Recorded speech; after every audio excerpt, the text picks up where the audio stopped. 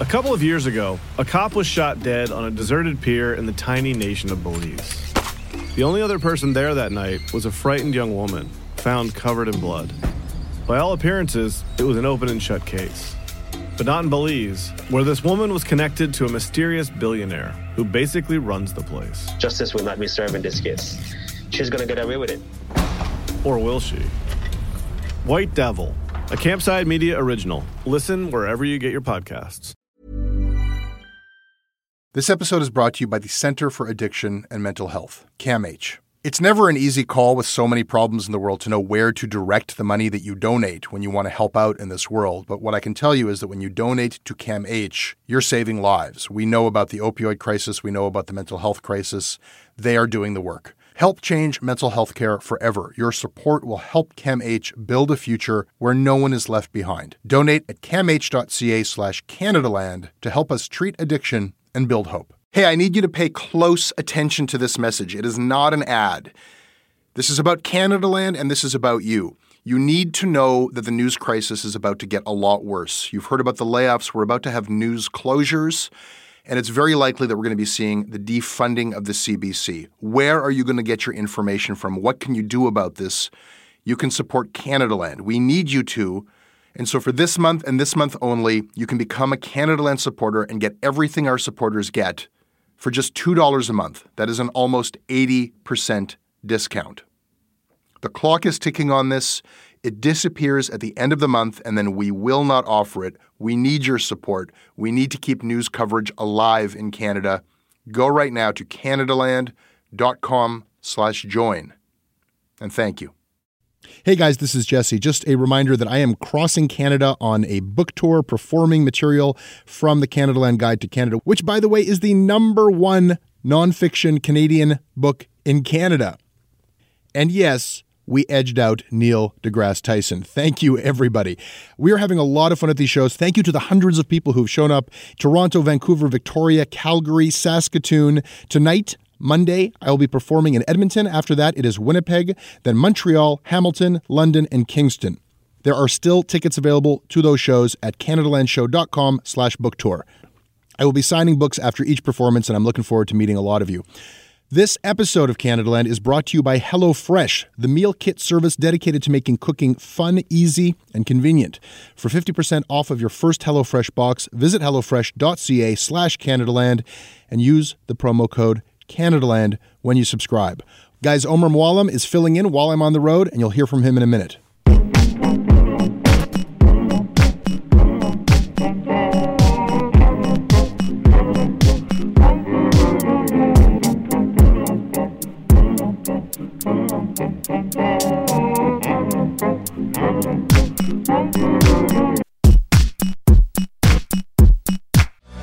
Ain't no way to save me.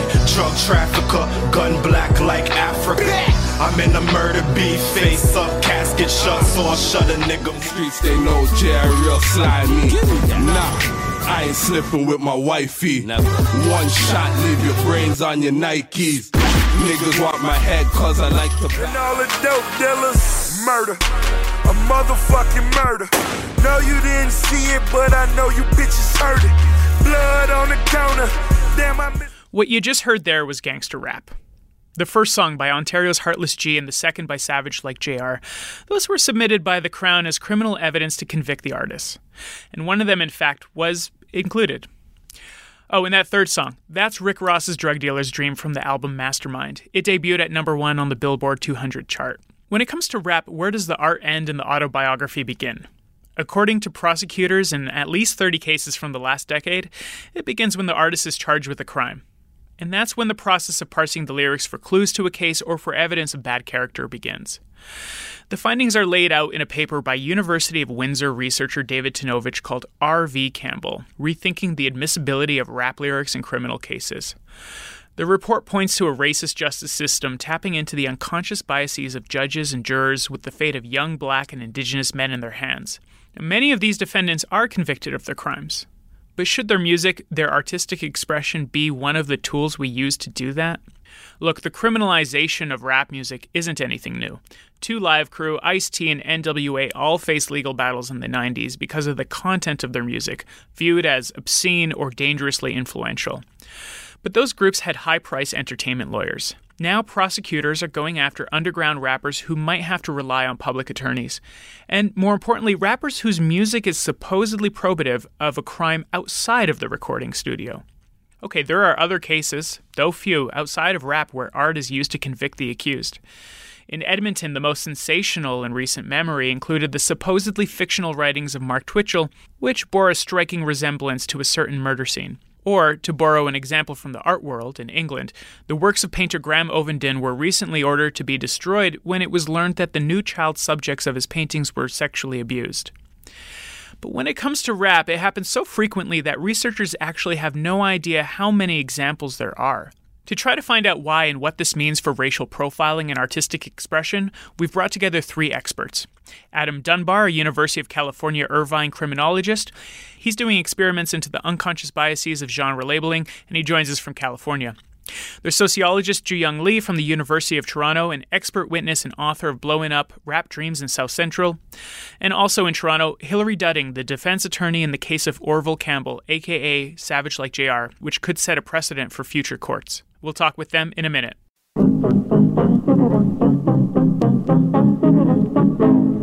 This episode of Canadaland is brought to you by Justin Penny, Zoe Roberts, Allison O'Reilly, Raphael Titsworth-Morin, Robert Martin, Joanne Landry, Ed Dagsan, and Olivia White.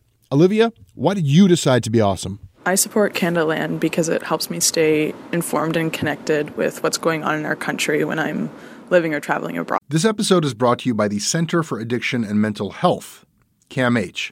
We hear a lot about the opioid crisis. We talk a lot about the mental health crisis. These are serious problems. These problems affect us all. They've affected my life and my community. They're not intractable problems. I don't know what's going to solve them on a policy level, but day to day, helping people, that's what CAMH does. They do it on the ground when people need help, and they do it through research. The team at CAMH gave our team a tour of their facilities, and we were really just blown away by the incredible, heroic work that they're doing every day. They treat everyone with dignity, and their research is seeking and finding real solutions for everyone around the world. Help change mental health care forever. Your support will help CAMH build a future where no one is left behind. Donate at camh.ca/Canadaland to help CAMH treat addiction and build hope. This episode is brought to you by Douglas, a mattress trusted by more than 200,000 Canadians from coast to coast to coast. Trust is important. There are a lot of mattress lies out there, a lot of mattress liars. And I didn't intend the pun, but it occurred to me that there is one as I was saying those words. Listen, I am not lying to you. I have experienced the Douglas mattress. It is an exceptional mattress at a surprisingly affordable price point. It is a mattress that sleeps cool, doesn't have that weird thing in the summer where the mattress gets like an oven. It's a very good product. It's delivered to your house in a box. You don't have to go to a big mattress store. It is a medium firm mattress, which is what Canadians prefer, and it comes with a 365-night trial and a 20-year warranty. What more can I tell you? Douglas is giving our listeners a free sleep bundle with each mattress purchase. Get the sheets, pillows, mattress, and pillow protectors free with your Douglas purchase today. Visit douglas.ca/Canadaland to claim this offer. This episode is also brought to you by HelloFresh, the meal kit service dedicated to making cooking fun, easy, and convenient. I love cooking this time of year. I love it because there are finally fresh, seasonable ingredients. I do not love shopping. I do not love meal planning. I do not love waiting in line at the supermarket. I do not love the stress of all of that. HelloFresh takes care of that for you. They do the meal planning. They do the shopping. They send you a box with meals ready to cook, easy, simple to follow recipes. And there's no waste because they give you exactly enough ingredients for what you're going to cook, and no more and no less. The portions are generous. They have different plans if you live alone, if you have a partner, if you've got kids. You still get to cook with locally sourced fresh ingredients. All of it is delivered to your doorstep in an insulated box. I also like HelloFresh because it takes you out of your cooking routine and it gets you cooking things that you otherwise might not have cooked, and all of their recipes are tested in-house. I've seen their kitchen laboratory. They rigorously test this stuff, and all of their recipes, which just work and taste very good, they're all done in 30 minutes or less. Get 50% off of your first box. Visit hellofresh.ca/Canadaland and enter the promo code Canadaland when you subscribe. This episode is also brought to you by Amnesty International Canada. Whether Amnesty is documenting human rights abuses abroad, campaigning for the rights of Indigenous people in Canada, or mobilizing thousands of supporters to free political prisoners, Amnesty International has been a leading voice for the protection of human rights for over 50 years. And right now, Amnesty is mobilizing against the brutal persecution of gay men in Chechnya, despite a recent report that over 100 men suspected of being gay have been abducted, tortured, and even killed. Authorities in Chechnya won't even admit that gay men exist in their society. Well, Amnesty International has launched an urgent call to protect the LGBTI community in Chechnya from this kind of hate and violence, and you can help them. Go to amnesty.ca/Canadaland and take action. Finally, guys, this show is brought to you by our founding sponsor, FreshBooks, small business accounting software that makes billing painless. FreshBooks is super simple and intuitive. You will spend less time on paperwork and you will wow your clients with how professional you look. There's an interesting article in Forbes about the entire redesign of FreshBooks and how they reimagined their product and improved it. It is the cloud accounting solution for entrepreneurs, freelancers, and small businesses. Makes life easier, makes you look good. Your invoice is going to be seen by the people you work for. It matters how it looks, and it affects how quickly you get paid. Try out FreshBooks for free for 30 days. No credit card required. Go to freshbooks.com/Canadaland. Give it a whirl. If you become a customer, tell them that Canadaland sent you. You will be doing the show a favor. Thank you, FreshBooks. Adam Dunbar, Ju-Young Lee, and Hilary Dudding, thanks so much for joining me. Thanks for having me. My pleasure. Thanks for having me. I want to start with you, Adam. How did your research into this trend begin, and what are you learning? Yeah, so my research actually started when I first heard a talk about this practice. It was a law professor, a criminologist, and a professor from the humanities talking about this practice of using rap lyrics as evidence.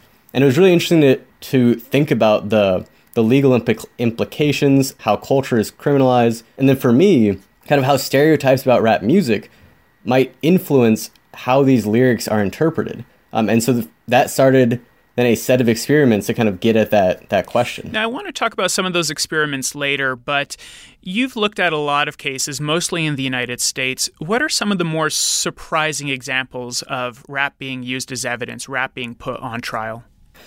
A lot of cases where the slang that's used in rap is vague and it's general. It's not speaking to a specific incident or instance, and so it's kind of surprising that it's used as evidence. But I think there's one notable case in California where a man was being charged with conspiracy to commit murder, and one of the types of evidence that was used were not just his lyrics, but also the cover for his rap album.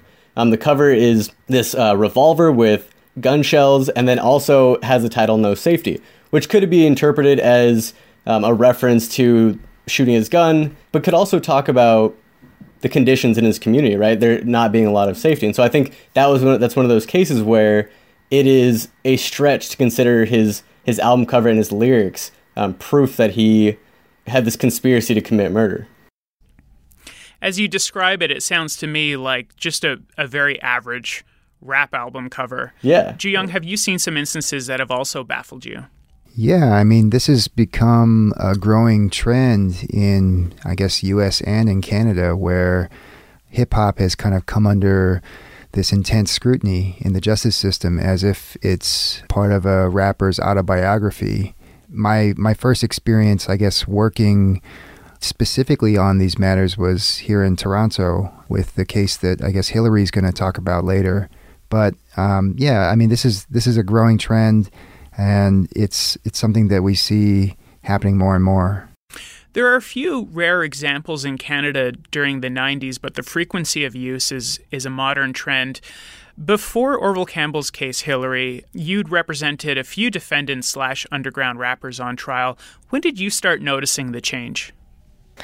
I think it probably started when people started putting videos on the internet more and more So I think those two things are keyed up. I recall there was a time this wasn't my client, but somebody my firm represented. I remember there was a video that the police had purchased from a corner store on a disc. And that was one of the first examples I can think of. It probably happened around 2006 or 2007. But really this exploded when people started putting videos on websites and YouTube and TorontoRappers.com. Right. So the Toronto police are actually known to monitor TorontoRappers.com. Tell me about that. Oh, they absolutely watch TorontoRappers.com. And, you know, it's not at all uncommon for the police to check up and follow along and see what's going on with people that they know are in trouble, or to watch and monitor people's connections to each other and see who's appearing in videos. I know I've had situations where I've been asking the police, for example, to lighten up somebody's bail condition, and I've had the response back from the prosecutor, no, we've seen him in a video recently, so we don't think he's complying. Sorry. So, you know, there's no doubt in my mind that the police are watching and are prepared to use this information as a law enforcement tool if they think that there's something there to look at. Now, there are instances where the music has helped with a conviction. There's a very tragic case of Mark Moore, a Toronto man who killed 4 people in a span of a few months for no reason than to prove he had street cred as a rapper, or so the judgment said. This is pretty unusual, though. A more typical example is one like your client's. Hillary, can you tell me about Orville Campbell's trial? Well, the prosecution, Orville is a rapper and had a couple of different videos that he had released that were out there. And in Orville's case, when he was charged with second-degree murder and eventually went to trial on first-degree murder, that, you know, caused the police to be really looking carefully at his videos. And ultimately, when we came to the trial, the police, or the Crown, was seeking to tender them for 2 reasons. Really, the main reason was that it was their contention that one of the raps contained a direct confession to the murder. But they were also seeking to use the videos for a broader purpose, to demonstrate that he was a gang member. Right. And ultimately, they weren't prepared to allow either of those, but there were sort of 2 reasons that they were trying to use that. And Ju Young was very helpful for me in terms of understanding the issue and framing it for the judge. So they didn't just want to play the song, but the video. What would the jury see if they did play the video, and what do you think that would do to their judgment? Well, I mean, the video has Orville and a couple of the other rappers set up in various scenes, you know, driving in a car, smoking joints. Mugging people. Yeah, mugging. There's a feigned mugging for a chain. There's another scene where they're sitting in a sort of a dining room covered in stacks of money and jewelry. So in other words, it's a rap video. In other words, it's a rap video. Yeah. What do you think that could have done to their judgment? The concern is that when a jury member is assessing evidence in a case, especially a case where somebody's died, and there's already sort of a feeling that out there that someone needs to be responsible for this, that these kinds of images are going to tap right into all kinds of prejudice and stereotype that exist about Black men in crime. My concern is always it can happen on a conscious level. Somebody saying, well, that guy's just a criminal, and, you know, therefore we're not going to be too worried about whether the evidence really proves him guilty. But there's all kinds of subconscious levels that these things happen at, and that's pretty well known. And so the concern is that people may not even be aware that they're importing these kinds of beliefs and attitudes about young men, especially Black young men, and the likelihood that they're committing crimes. And so the concern is that the jury is not going to be as critical as they should be of the prosecution's case, or just blow this person off and say, well, this is a bad guy. So, you know, who's too worried about it if he goes to jail? So there's that aspect of it, but there's also the lyrics themselves. The Crown wanted to rely on them as evidence, even though there were 30 witnesses to the crime. We heard the song at the top of the show, but the exact lyrics were, nah, I ain't slipping with my wifey never. One shot, leave your brains on your Nikes. broad day anywhere, one shot make you flip like gymnastics. This, to any listener, sounds like kind of run-of-the-mill rap music.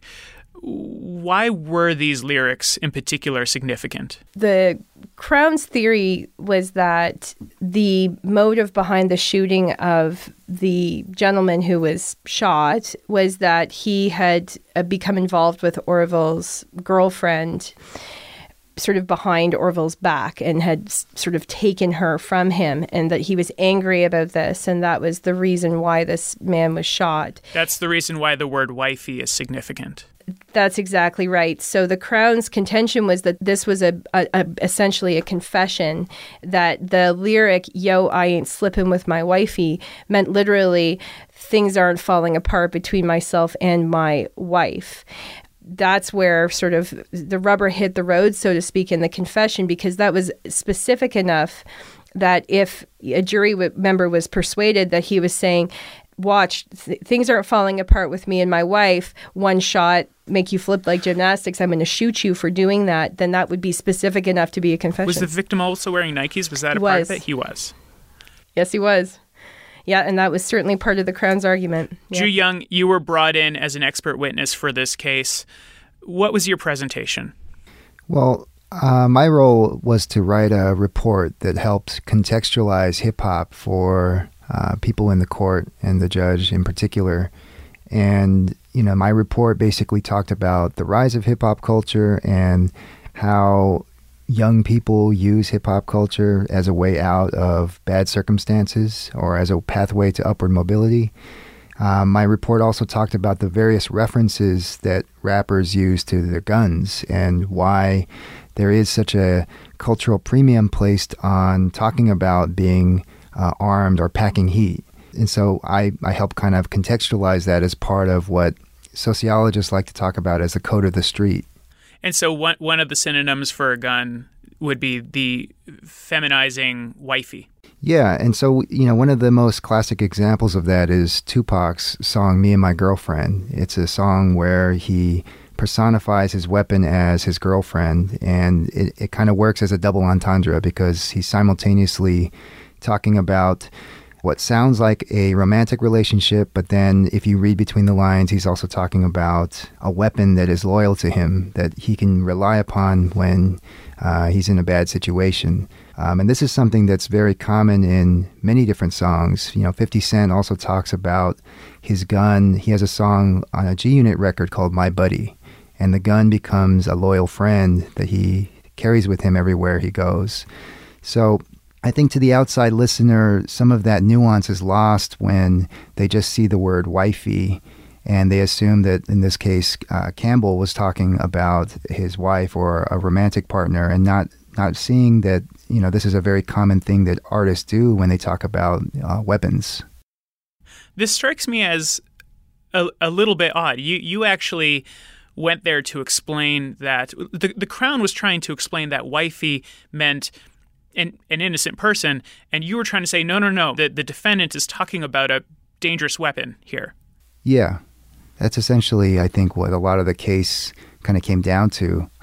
And I think that the broader point is really that, when we interpret hip-hop lyrics, we have to understand the culture itself. We have to understand the history of why young black men in particular are talking about doing violence or becoming violent. We have to look at a larger industry that even incentivizes this identity and this kind of presentation of self as a thug or a gangster. And so I think that it's too ambiguous to just say that if a person is talking about a girlfriend or a wifey or a buddy, that they're actually talking about a real person, in particular because there are so many examples of rappers talking about their guns. And so that was kind of the gist of it, I guess. It seems obvious why a rapper would want to portray themselves as more violent or misogynistic than the next guy, because that is the whole commercialization of the genre. Rick Ross, who we heard at the beginning, was actually a former prison guard, not a drug dealer.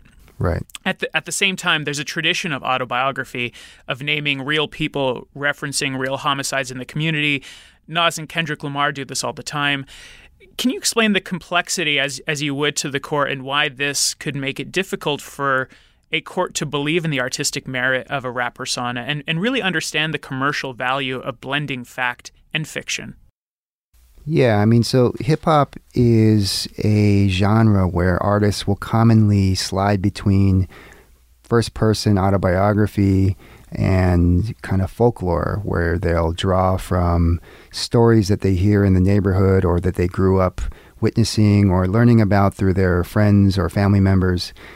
And one of the telltale signs is when an artist makes specific references to places and times and they use specific names of people.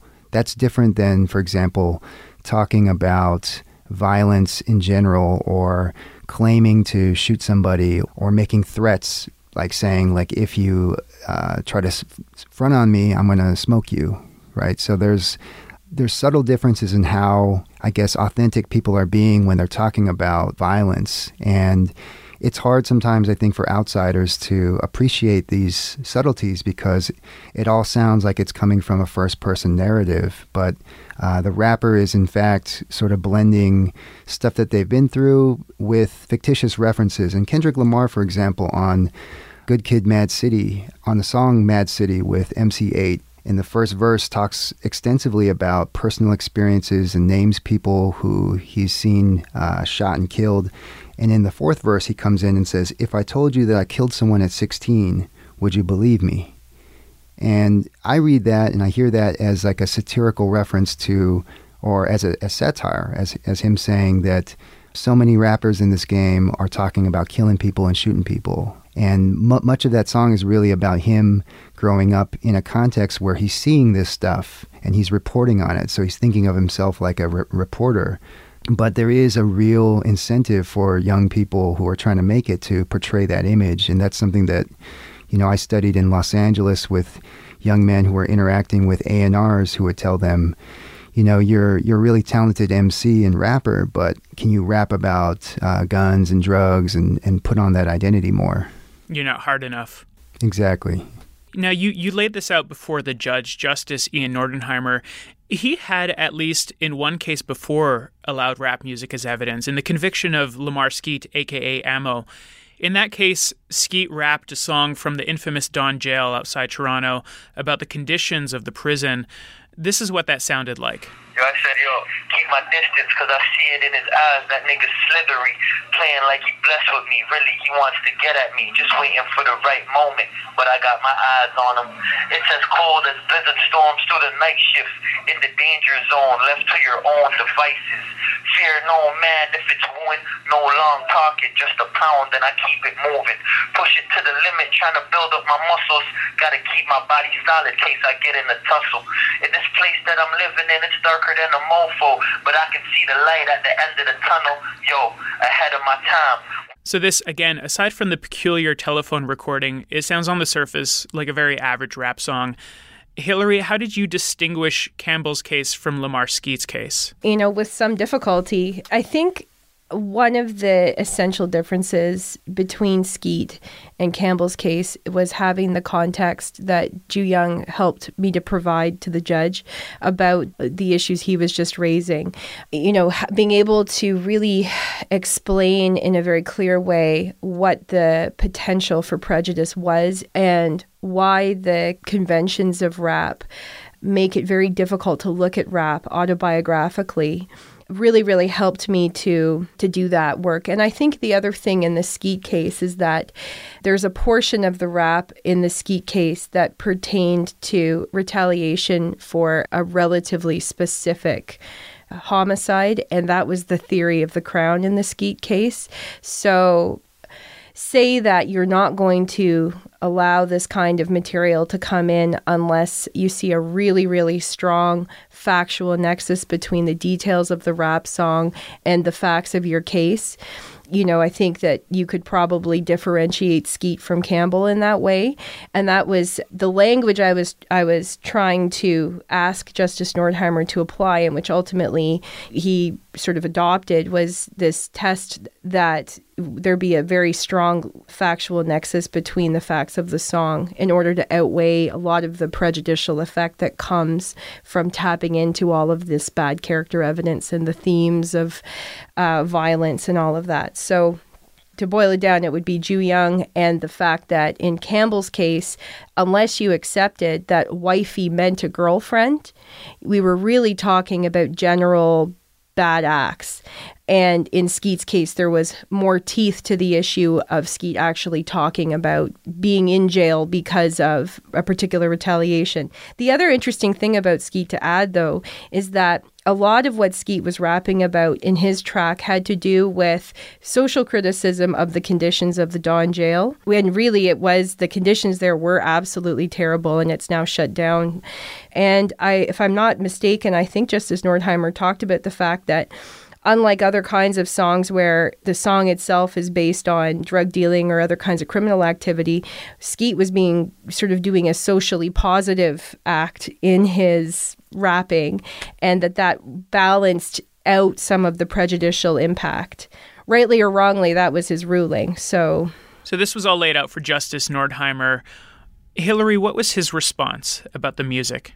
Justice Nordheimer ruled that the prosecution wasn't going to be allowed to play Orville's video for the jury or rely on any of the things that he said in his rap lyrics, because basically he wasn't persuaded that the lyrics were close enough to the facts of the case that anybody could say that they were a confession.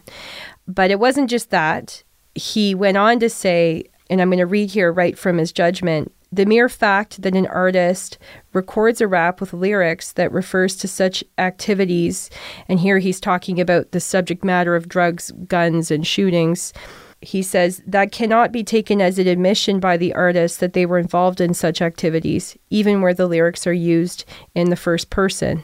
While this is true for music as a whole, it is particularly the case with gangster rap.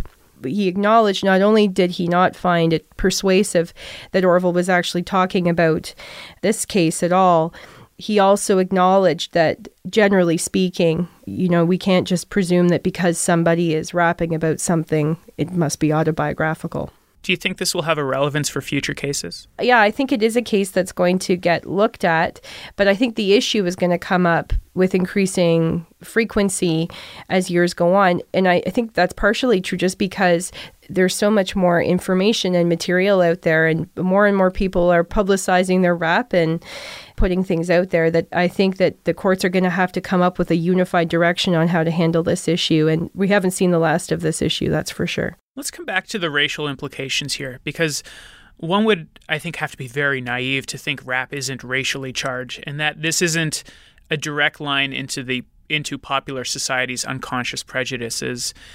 Even if there is probative value in the music or video, it also creates cultural cues about what I think at the back of our minds we might assume about young Black and Indigenous men. Ju Young, you've said this isn't anything new. Why? Because this is something that goes back to slavery. It goes back to, an industry that is promoting these images of Black masculinity. It's part of how we've been talking about police violence against Black and Indigenous men, both in the U.S. and in Canada. And we see time and time again that young men of color are perceived by society at large as being violent and dangerous. And there's eerie parallels to the kinds of testimony that Officer Darren Wilson gave when he shot and killed unarmed Michael Brown, where he talked about Michael Brown as if he was a demon or he was pumping his chest up and running through a hail of bullets. He compared fighting or wrestling with him like feeling like a child fighting with Hulk Hogan.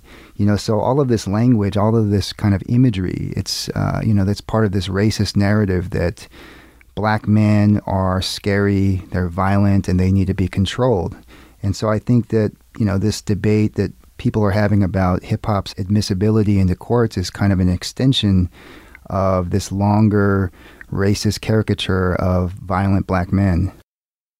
Is there also a double standard when it comes to defendants who are white? Most people won't remember this, but in the Paul Bernardo case, one of the many bizarre details of the serial killer's case was that he was an aspiring rapper and that his songs or lyrics from his music were actually attempted to be submitted by the Crown as evidence. But in that case, it was dismissed. It certainly is an interesting fact that when I sat down to really look at this issue hard for Campbell, one of the things that came up is that the only precedents I could find in Canada for rap being excluded involved two rappers who were white. In every other instance, the material was included. And so it is a very interesting thing to note that. It's so important that if rap is going to be included in a criminal trial, that defense lawyers look at ensuring that there's somebody there to give some expert opinion, someone like Ju Young, or there's other kinds of people who might be qualified to give these kinds of opinion that come to mind. But we need to have somebody there to create the context for the music so that jurors, we can't presume that they understand the sociocultural underpinnings of the music. We can't presume that they understand that the words are easily translatable. And I think that's really an important takeaway, that if there is going to be admission, if it is decided that the evidence is probative enough to be included, that there be something there to temper some of the conclusions that people might draw about the material. And I think, a failure to do that is very, very dangerous. The other thing I'd add to that is that the police are routinely called by the prosecution to give evidence about the meanings of words, sometimes in rap songs, but often in, phone calls or other intercepted material. Sometimes, I can imagine in a situation where the judge had decided that Orville Campbell's rap should be admitted, they probably would have had a police officer testifying as to what he suggested the words meant, and I would have had to call Ju Young to provide the context and his expert opinion on what the word meant, and we would have had a sort of dueling expert situation, which isn't ideal either. But I do think that if this music is going to be admitted, the truth-seeking function of the trial really can be damaged unless there's somebody there to provide this information, and it's not the kind of material that is going to make its way before the court in any other way other than calling an expert. Let's talk about what's actually happening when this material is included. Adam, you've actually conducted multiple studies on what you call genre labeling. Tell me about the work that you're doing at UCI. Yeah, so we've raised this really interesting point today about how difficult it is to understand the value and discern the value of rap lyrics. But there's also a second question that I look at, and that's how might the value of rap lyrics be inflated because of stereotypes related to rap music? And so I've actually conducted a few experiments with colleagues at UCI looking at how the rap label, the genre label, affects how people evaluate violent lyrics. So for example, for one experiment had participants all read a set of lyrics. Actually, everybody read lyrics. It was from a folk song. They didn't know it was a folk song. Right? They either learned rap or country. And then they were asked to evaluate those lyrics across a number of different items. So for example, how offensive were the lyrics? How threatening are the lyrics? And I think importantly, how autobiographical are the lyrics? And results from this one experiment showed, or actually that we replicated, it showed that participants who learned that the lyrics were rap music were more likely to evaluate those lyrics as offensive, as threatening, and as literal than participants who learned that those same lyrics were categorized as country. And those lyrics in the end were from a folk song, Kingston Trio's Bad Man's Blunder, which sounds like this.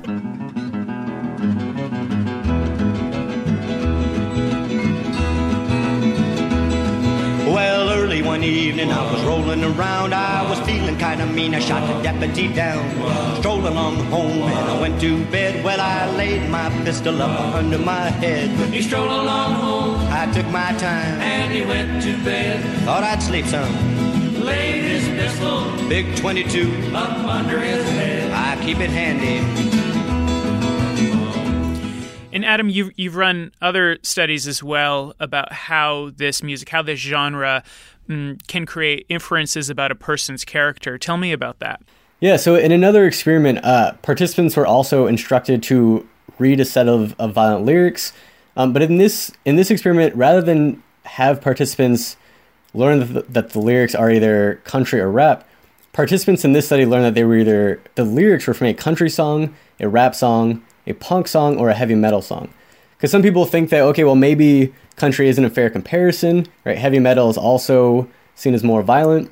And so it's important to use that as a comparison group.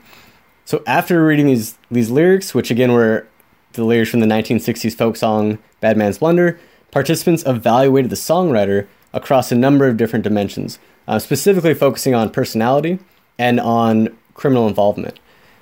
So participants evaluated things like the honesty, the sociability, the aggressiveness, the intelligence of the songwriter. They also evaluated whether the songwriter was in a gang, whether the songwriter had been previously arrested for a crime, and whether the songwriter had been previously convicted of a crime. And so what the results showed, I think, really interesting. It was participants in the rap and heavy metal condition evaluated the songwriter much more negatively in terms of character than participants in the punk and country condition. So at this point, maybe it seems like there's something going on that's not specific to rap. Maybe it's something about genres that are traditionally viewed as violent. But when we look, it doesn't seem at first like there's a color divide. Yeah, because this idea of using rap lyrics has this racial connotation, but just looking at character items raises some questions about that. However, when we look at the effect of genre on items related to criminal involvement, right, we see a unique effect for rap music, whereas participants in the rap condition, thinking that it was more likely the songwriter was in a gang, more likely the songwriter had committed a crime in the past, and more likely that the songwriter had been convicted of a crime in the past, compared to participants who learned that the lyrics were either country, punk, or heavy metal. And I think this is really important to bring up when we consider how jurors might be using these rap lyrics, right? If jurors are potentially making inferences that they're not supposed to make, or inferences that might lead them to think the defendant is the type of person who would commit a crime. Hillary, as a defense lawyer, it is your job to screen for racial prejudices, all prejudices within a jury. What do you take away from the work that Adam is doing? I think it's fascinating and chilling, actually, to discover that there's such a marked difference. And, we do have areas in our law that explicitly recognize that racist and stereotypical thinking about Black men or Black people in general is a real fact. It's acknowledged. One of the things, as you pointed out, is that we're entitled to screen potential jurors explicitly for racial bias. We're entitled to say, do you hold beliefs that are biased about Black people in crime? Because it's recognized that it's so widespread. But for whatever reason, those kinds of arguments haven't been as effective when it comes to the evaluation of rap music in criminal courts. And some of that, I think, might boil down to the fact, some of it, I wonder, is whether we're just not maybe making those arguments as effectively as we should. Like maybe lawyers, defense lawyers, we need to sort of get up to the now and become aware of research like the research that Adam and Ju Young are doing so that we can use it more effectively in our cases. But some of it, too, I think, is that there's sort of an old school belief out there that when people are putting words and thoughts out into the world, they should be held to those words and thoughts. And, there's law that talks about the fact that when people say things that are against their penal interest, so like things that could get them in trouble with the law, that those things have inflated probative value because people don't generally go around saying things that are against their penal interest because they might get in trouble. And so there's sort of a countervailing thought, and I think we do need to get with the times here and understand that in a real way, our clients are going to suffer from these kinds of racist stereotypes if we don't figure out a way to persuade judges that they are going to operate in the way that we know that they will, if that makes any sense at all. So, I think it's great research to be doing. We need to do more of it, but we need to use it, which comes down to making sure if this is going to happen, you better have an expert. I think that the thing that I find most disturbing is that the music has a history of opening up our eyes to the plights of poor people while also being a ticket out of impoverished areas. This seems to me like the system is criminalizing an economic opportunity, is it not? Yeah, definitely. One thing that we always have to remember about hip-hop culture is that from its emergence in the Bronx, in the South Bronx in the late 70s, to its like kind of rise in South Central Los Angeles and Compton during the gangster rap heyday, to the spread of it into the South and across the globe, that it's always been seen by young, marginalized youth as a way that they can make it in the world. In particular, in communities where there's been a depletion of good jobs, where schools are not very good, and where there are many other kinds of competing institutions that are attracting young people, namely gangs and street corner drug dealing crews. And so hip hop has long been seen as a creative alternative to those pathways. And sometimes what it means to make it is that an artist has to present themselves as somebody who's authentically from that world, as somebody who knows people, and as somebody who can carry themselves in that space. And so this discussion about criminalizing hip-hop is, in my opinion, as you mentioned, penalizing young people who potentially could be trying to carve out a career away from gangs and the street life. And that's historically been hip-hop's role in these communities. Well, I agree with all of that. And I think from a legal perspective, we always have to look at the overall importance of the truth-seeking function of the trial. That's really what trials are here to do, is to get to the truth of the matter. And there's a way in which applying really simplistic thinking about using an art form in a, as sort of a one-to-one mapping on truth is problematic, but it's, I think, doubly problematic when you look at doing that with rap music for all of the reasons that we've been discussing here. So, I think I would leave it at that we need to think about this nuanced issue really carefully if we want to make sure that trials are doing what they're supposed to do, which is getting to the truth at the end of the day. Adam?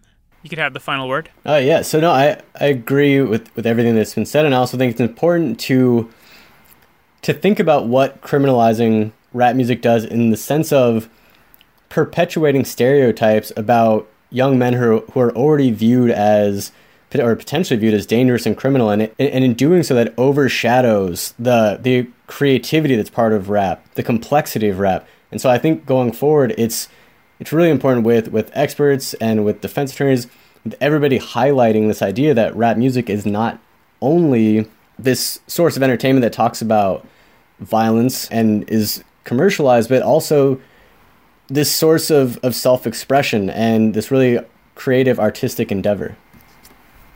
Adam Dunbar, Hilary Dudding, and Ju Young Lee, thanks so much for joining Canada Land. Thank you. Thank you.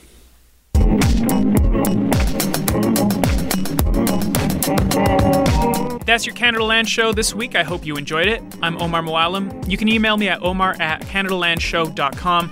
Our website is canadalandshow.com. Our crowdfunding site is patreon.com/canadaland. We are on Twitter at CanadaLand, and you can follow me at Omar_AOK.